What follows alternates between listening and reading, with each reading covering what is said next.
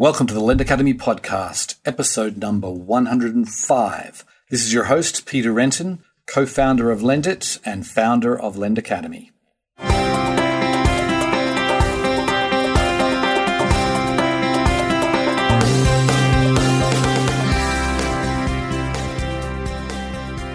So we have someone a little different today to the typical Lend Academy podcast guest, but I'm delighted to welcome Robert Morgan. He is the VP of Emerging Technologies at the American Bankers Association.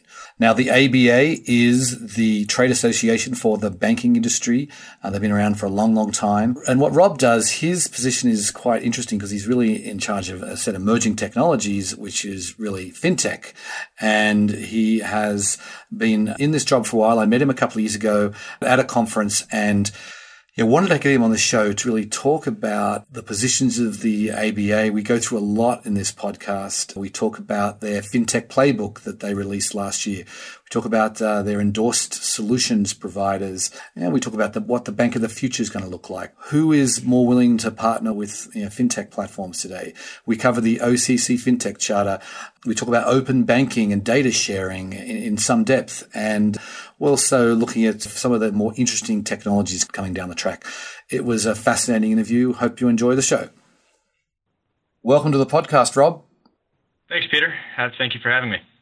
Okay, so let's get started by giving the listeners a little bit of background about yourself, particularly what you've done prior to joining the American Bankers Association.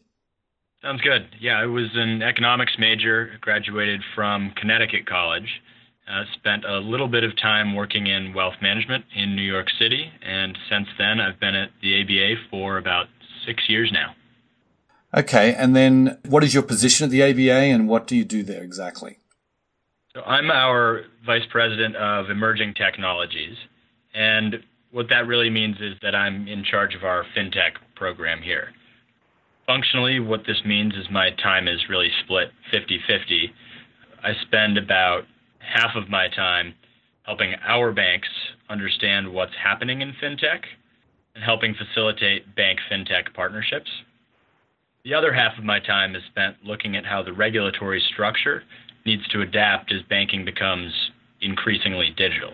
Now, our priorities in this space are to ensure that there are policies in place that help banks innovate, enable them to partner with fintech companies, all while ensuring that customers remain protected and get consistent experiences throughout their experience with financial services. Mm-hmm. Okay, it's a pretty broad mandate, I would say. So, and just let's just back up a second, and why don't you tell us exactly what the American Bankers Association does and what sort of the focus of the organization? Yeah, absolutely. So the American Bankers Association is the voice of our nation's $17 trillion banking industry. So these banks employ about 2 million people and extend about $9 trillion in loans. Okay, and is that advocacy, lobbying? Is it all of the above? I mean, are you focused on education? I mean, what are the primary areas for the organization? Really, all of the above. We're an advocacy organization as well, but we do a lot to help our members, both help them understand what regulations are coming out of DC, as well as understand challenges to their business model and help them adapt going forward. Right. Okay. And so then how many, I mean, there's obviously, I think there's more than 10,000 banks, I think, from memory. How many banks are members of your organization? So fewer banks than that today. We've seen some pretty strong consolidation in the industry over recent years, unfortunately. But ABA represents the majority of that industry. And our membership really mirrors the makeup of the industry, particularly in terms of size. Right. We represent everything from the smallest community banks to mid-size, regional, and large banks, really the breadth of the industry. Okay. So let's talk about fintech. I want to talk about, last year you released a fintech playbook, and obviously that's your focus and you've been in the job a while. But just why don't you talk us through what was in the fintech playbook and how it's really helping banks? I'm glad you brought that up. The FinTech playbook is something that we're really excited about. The playbook was the result of an internal staff task force that was convened by our CEO, Rob Nichols. Now, he tasked our group with finding creative, out-of-the-box ways to help our banks innovate and better leverage fintech. So the playbook was the first major deliverable to come from this task force. And what we really envisioned was an actionable report that's going to help banks evaluate the fintech landscape and help them figure out what fintech means for them. At the end of the day, what we wanted to do was really answer three key questions. First, what does fintech mean for my bank? What's the impact on a dollar-for-dollar basis? Where am I going to see fintech impact my business model as a banker? Second, what does the community bank of the future look like? How are banks going to change as banking becomes increasingly digitized? And what does that look like? And finally, we wanted this report to be actionable. There are so many consulting reports out there to the effect of big data is going to change banking, hire us to figure out how. We wanted this to go a step further and actually provide a roadmap for banks about how they can adopt some of these technologies through either building them out internally or partnering with startups. Right. So it's interesting. Your fintech playbook, obviously, it's available on your website. I'll link it's not just for your members because you've got it open to the public, at least the executive summary, I should say. So let's just talk about just a couple of those things, if we could, for a second. Banking has obviously gone through some pretty, dramatic changes over the last few years, and we obviously, as you mentioned, there's been a consolidation, and there's with the new generation, there's reduction. I've read many times reduction in number of branch visits, particularly by younger people. So I'm very curious about the community banks, which is the second thing you mentioned. What is your view on that in the future? How is it going to be different? The community bank, community bank in 10 years' time, how is it going to be different to the community bank of 10 years ago? So I think what we're seeing really across the industry, whether it's in the startup space, whether it's in community banks or large banks, is really just a natural progression of digitizing services. We've seen this in a number of other industries, but at the end of the day, what banks are working to do is create technologies that meet customers where they are. In the past, that meant spending a lot of time and resources on making the in-person experience really great. Today, more often what that means is making the digital and even mobile experience just as seamless. And for banks, they've realized that their front door is now their mobile app rather than their branch. So they're putting just as much time and effort into making that a seamless experience for customers as they do physical presence. Mm-hmm. Yeah, that makes sense. So I want to talk a little bit, I know it's not your area, but it's something that came up, with you want to talk about your endorsed solutions providers, because you have a few different companies that you have actively endorsed for your members. I want to talk a little bit about, how that process works and what it actually means to be an endorsed solutions provider. Yeah, absolutely. And that's a really great question. The endorsement program is a great program designed to help our banks find the best-in-class providers for whatever product it is they're looking for. So we've got a thorough process that our team here goes through to help evaluate which those companies are and help identify them. We start off by asking our bankers what markets they're looking at and evaluate companies in those markets based on what's best for our banks. That's followed by a full due diligence process that helps the banks get a level of comfort with that company before reaching out to them. So the idea is that our banks know the weight of an ABA endorsement means it's a company that we've looked at thoroughly and we've vetted them, and it's worth the bank's time. Mm-hmm. Okay, I imagine that's a huge, particularly for some of the smaller companies. I imagine that's a big difference maker for them because they really have a marketing edge, would say. And I notice that sometimes it's not the larger player in the space; it's one of the small or mid-sized players that got endorsed. So I guess size is not really a major criteria. The team evaluates really all criteria here, but at the end of the day, they go with the solution that works the best for our banks. Mm-hmm. And I think this is really important, especially as we look at the fintech space and our broader plan to help our members innovate. What we're doing now is looking at companies in the fintech space We laid out the vision in the playbook for what the community bank of the future looks like. Now we're trying to help find the companies that will help our banks realize that vision. Mm-hmm. Yep, that makes sense. So let's talk a little bit about partnerships, bank partnerships with fintech platforms. I mean, we've seen a few marketplace lending platforms partner with banks, and we have seen some other areas of fintech as well. And then there was this Accenture report that just came out about a week ago, I believe, that basically questioned whether the fintech revolution had stalled and whether it was going to realize its potential. And so I'd like, when you're talking with your members, how do they feel about partnering with like marketplace lending platforms, and is that and other fintech platforms? Is that different today than what it was a year or two ago? Yeah, I think banks have come along in terms of viewing fintech as a partner, as I think a lot of the fintech companies have as well. I think if we were having this conversation a few years ago, the discussion would have been a more competitive one. But at the end of the day, both fintech and banks bring a lot to the table, and partnerships seem to be the order of the day. When you think about it, there are really a lot of synergies between the two. Banks have long-standing relationships with their customers. They're trusted by those customers, and they've got a lot of experience doing business in what's really a heavily regulated industry. Yep.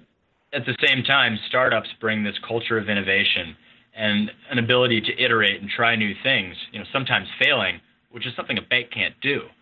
But you need to be able to do that to innovate. And they've got these slick consumer interfaces that the customers really love. So we're really excited about this and think that partnership is the way forward. At the end of the day, when banks and fintechs partner, the customers get these new services that they love from a provider they can trust. Mm-hmm. Mm-hmm. Yeah, no, I understand that. So then, where do you think your member banks need the most help, or what's the most impact that fintech platforms can have on their business? Is it customer experience? Is it the technology piece? Is it mobile? I mean, what are you seeing as far as what your members actually need? So in terms of some of the specific technologies, I'll actually send you to our playbook. We go through in detail there, mapping out specific technologies and the dollar for dollar impact they'll have on the banking industry. But looking at this more broadly, I think the trends that we're seeing are, how are customer expectations being shaped in a digital and a mobile era, and how do banks meet those expectations? In a world where I expect to open up my phone and be able to hit a button and have a cab show up, I expect the same thing from my bank. So it really is that end-to-end experience that customers are looking for. Mm-hmm. So then, are you noticing any difference? Because obviously you've got big banks. I mean, I think I heard Goldman Sachs say they spend several $1 billion on technology every year, and obviously all the major banks are spending vast amounts of money on technology. The smaller banks can't afford to do that. But are there differences in the willingness of big banks versus small banks to look for fintech platforms as partners, and there are certain things they want to just keep in house? What do you notice between the size of banks? So I think banks of all sizes are really eager to partner and innovate. Like you said, we've all heard the news from large banks partnering with fintech companies, but there's really a lot of action happening at community banks as well. Community banks are both innovating and partnering to deliver some of these solutions. And the beauty of technology is that it's scalable, meaning you don't need to be the largest bank to be able to deliver a great experience across the country.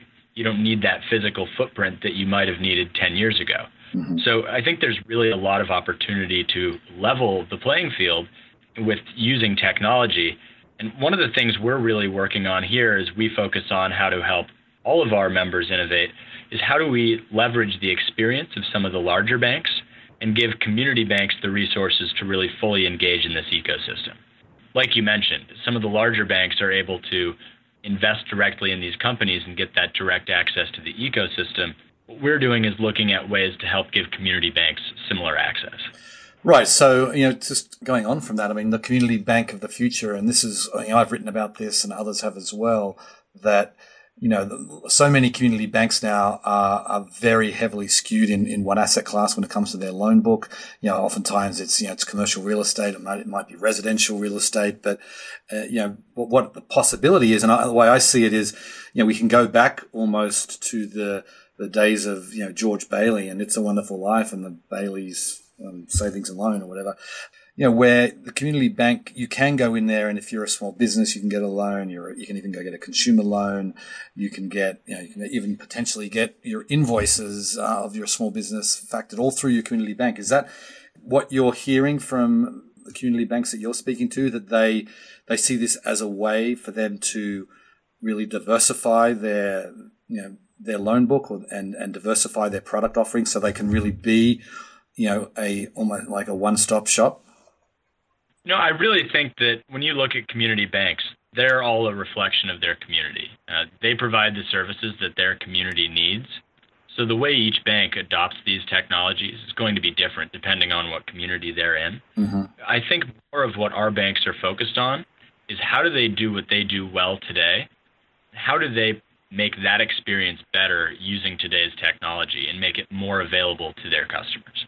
Okay, so not necessarily it's not necessarily about diversifying. It's more about just making things better. Okay, that makes sense. So I want to switch gears and talk about regulation a bit. I know you said it's half your job, and obviously Washington right now is there's a lot of things happening that are not related to the banking industry, but and we haven't heard so much about the OCC FinTech Charter in recent weeks as we heard earlier this year. But I'd like to actually just talk about that for a second. What is the official ABA stance on the OCC FinTech Charter? Yeah, great question. And so the OCC has really taken a very thorough and open process here as they've evaluated the options for a charter. We really appreciate that process and their willingness to engage with all invested parties here. So ABA supports the FinTech Charter to the extent that the OCC holds chartered institutions to the same standards that they hold all banks. And when you're looking at this, what's really important to understand is what the OCC's authority is and what specifically they've done here. So keep in mind, the OCC is tasked with chartering and overseeing national banks. Mm-hmm. As such, anything that they charter is going to be a bank first and foremost. And what they've done is create the special purpose national bank charter, and this isn't actually something terribly new. There have been tailored banking charters for years. The credit card bank, the limited purpose trust company. Mm-hmm. What they've done here is tailor the charter to the activities that they're seeing in the fintech space. So, becoming a bank might not be the right option for every fintech company, but it's important that all banks are held to the same standards. The title bank really carries a significant weight in the mind of customers and shouldn't be taken lightly. So any fintech company that's granted a national banking charter gets the instant credibility that comes along with being a bank. So from our perspective, what we want to do is make sure that the regulations and oversight are in place so that customers get that consistent experience regardless of who they go to.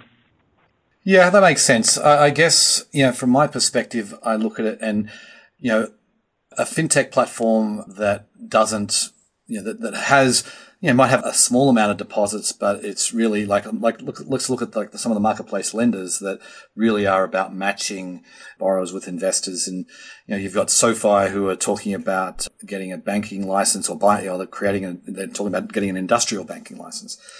So your perspective is they should be, even if they really have a very different makeup financially as far as their balance sheet. The balance sheet looks very, very different. You're still saying that despite that, they need to be treated as if they were a traditional bank. No, I don't think that's exactly what we're saying here. More that you should regulate similar activities the same way. So as a startup or a bank, if I'm facilitating a payment, I should be regulated like I'm facilitating a payment. If I'm lending, I should be regulated according to lending rules. And I think what the OCC has done here is show a willingness to tailor towards those business models. Mm-hmm. If you look at the charter, what they've envisioned is a non-depository model, so certain rules associated with deposit insurance won't apply. That just makes sense, right? You don't need to comply with deposit insurance if you don't have those deposits. Right. But there are other rules that they've said should apply. Take CRA, for example. They've said traditional banks have a responsibility to have an affirmative commitment to their community as demonstrated through CRA. We'd expect any chartered entity that's lending to have that same responsibility. Mm-hmm. So at the end of the day, I think it's looking at the activity that's taking place and regulating consistently across those activities. Mm-hmm. So what is your interest in your personal take on whether you see fintech platforms, marketplace lending platforms, do you see them becoming banks and taking advantage of this fintech charter, assuming, of course, that it does come to pass, which is a big if, of course? So, like I said earlier, I don't think the fintech charter will be for everyone. The OCC has set a really high bar here. And if you look back, a lot of the call for the fintech charter came from both payments and lending companies who were worried about the burden of being licensed in 50 separate states. Yep. Now, ask any banker and they'll tell you that becoming a bank is not the right way to avoid regulations. So I don't know that there will be a ton of relief there. But I do anticipate there will be some interest from some of the more established lending firms, particularly, who might already comply with a lot of these standards through their existing bank partnerships, but want some of the powers that come with being a national bank, like the ability to export interest. Mm-hmm. Yep. Yeah, okay, that makes sense. So I want to talk about open banking, and we got PSD2. Is these topics are all the rage in Europe. I've been over to London, and everyone's talking about open banking and how it's you've got platforms like Zopa, the first peer-to-peer lending platform on earth is becoming or launching a digital bank. So I'm curious about, and there was an article in American Banker a couple of weeks ago that actually talked about this, that American banks, the premise was that they really should embrace some of the principles of open banking that's happening in Europe. And I'm curious to get what the ABA's official view is, on some of the open banking. PSD2 really, it's about data sharing at the core. And that's something that is, it's a fairly hot topic. So what is the ABA's view on data sharing? Yeah, good question. This is another really big issue in the space. And data sharing is a critical issue for both banks and fintechs alike. And there's a lot of misinformation out there today on this point in banks' position. So let me be clear here. Banks support consumers' ability to share their data in a safe and transparent manner. Now, if we look at some of the legacy processes that happen, particularly screen scraping, I think everyone can agree that this process is broken. Yep. This requires consumers to give full access to their account by forfeiting their username and password, really for an unlimited period of time. Mm-hmm. If you think about it, that would be like making an extra set of keys for your plumber because he had to come in and make a fix. There is a better way forward. Our position here is that when they're sharing their data, consumers deserve to have security. They need the protection of their data to be the same regardless of where it stands. They deserve transparency, so they need to know where their data is going, what data is being shared, and control over that data. I may want to authorize a service to have access to my data, but if I'm not using it anymore, should they still have access? And customers need a way to control that, which they don't often have today. Mm-hmm. Now, the good news here is that banks, data aggregators, and fintech companies are all committed to making this a reality. It's not as easy as flipping a switch. In Europe, we've seen some of the mandates that have come out, but you need to remember that they have a very different structural industry. We were talking earlier about the number of banks in the country. Right. Much easier to figure this out in an industry where you may have 10 banks. We have 6,000. So it's much more complicated here, but there is serious progress being made. And we've heard big announcements from some of the big banks that are allowing API access into their systems to facilitate that sort of secure connection that gives customers the control they deserve. I actually sit on a group that's brought together by the FSISAC, which is the Financial Services Information Sharing and Analysis Center, who's working to develop the Durable Data API, which is meant to be a standard format for these APIs to help facilitate access done the right way. So everyone here is working towards the same goals, and we're making really good progress.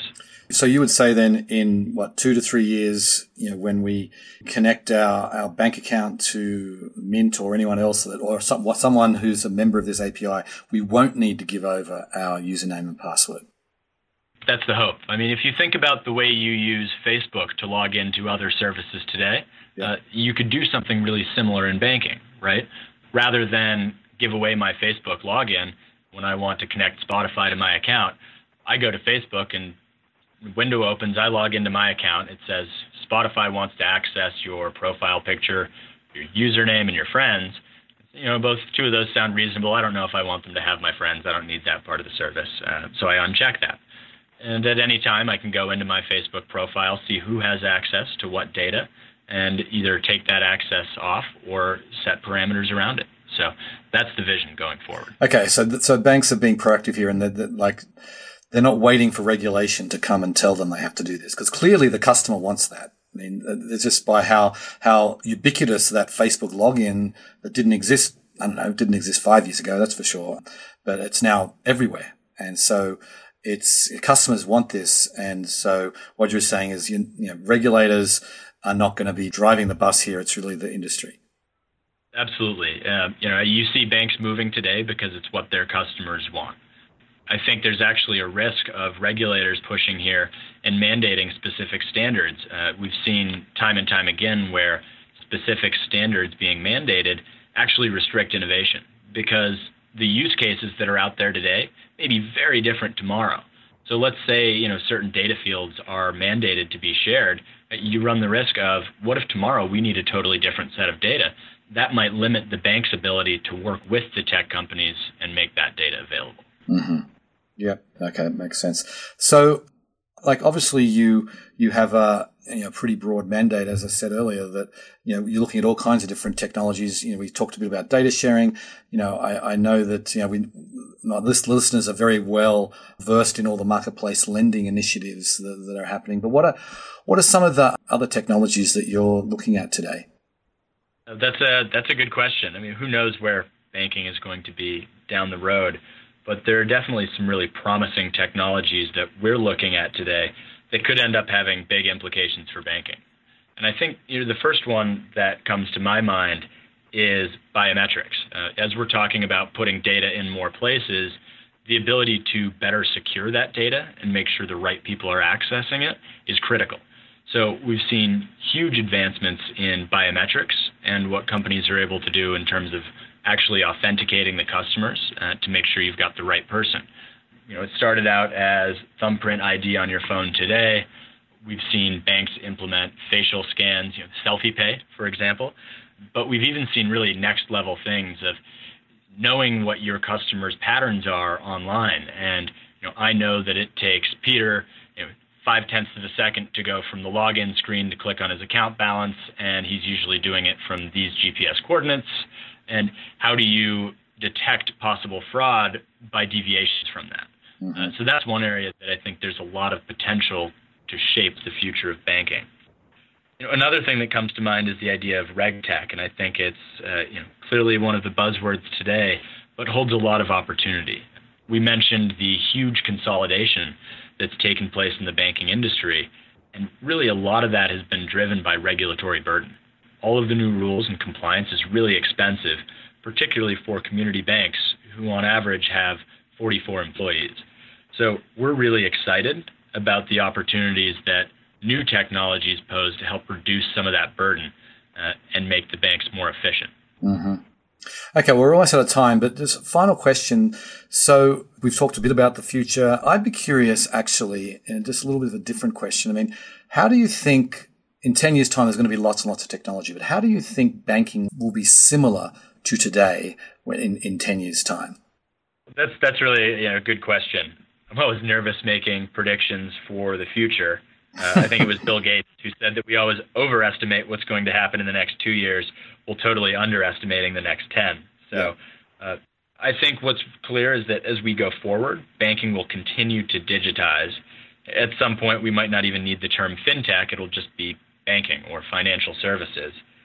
My hope is that as we grow and integrate some of these technologies, we maintain our diverse banking system that's so important to customer choice, and that we're offering customers innovative financial products in a way that they can trust. Okay, well, we'll have to leave it there. Rob, it's been great having you on. I feel like we live in interesting times. You have a very interesting position, and it's going to be fascinating to see how all this unfolds. So thanks for your time today. Well, Peter, thanks so much for having me. Really great discussion. Okay, see ya. Take care. I have to tell you, I do get quite excited when talking about these future technologies that Rob is right in the thick of, and he's mentioned some of them. And I think it's fascinating to me the change that is coming, and we've already started seeing it. Like today, we were talking about this after I hit the stop button on the recorder here, that I log into my US bank account, which is where my personal checking account is, and I just hold my thumb under my phone, and I don't need to remember my password, which is quite long. So I don't have to type it in. And that's very, very convenient. And all of the different things around security, data sharing, I feel like we are getting to a stage where banking is going to become much more convenient even than it is today. And it's obviously a lot more convenient today than it was 10 years ago. I think it's exciting times. As I said, Rob's in the thick of it there at the ABA, and I will be personally keeping tabs on a lot of these things. And obviously at Lendit, we will be covering a lot of these future technologies as well. So anyway, on that note, I will sign off. I very much appreciate you listening, and I will catch you next time. Bye.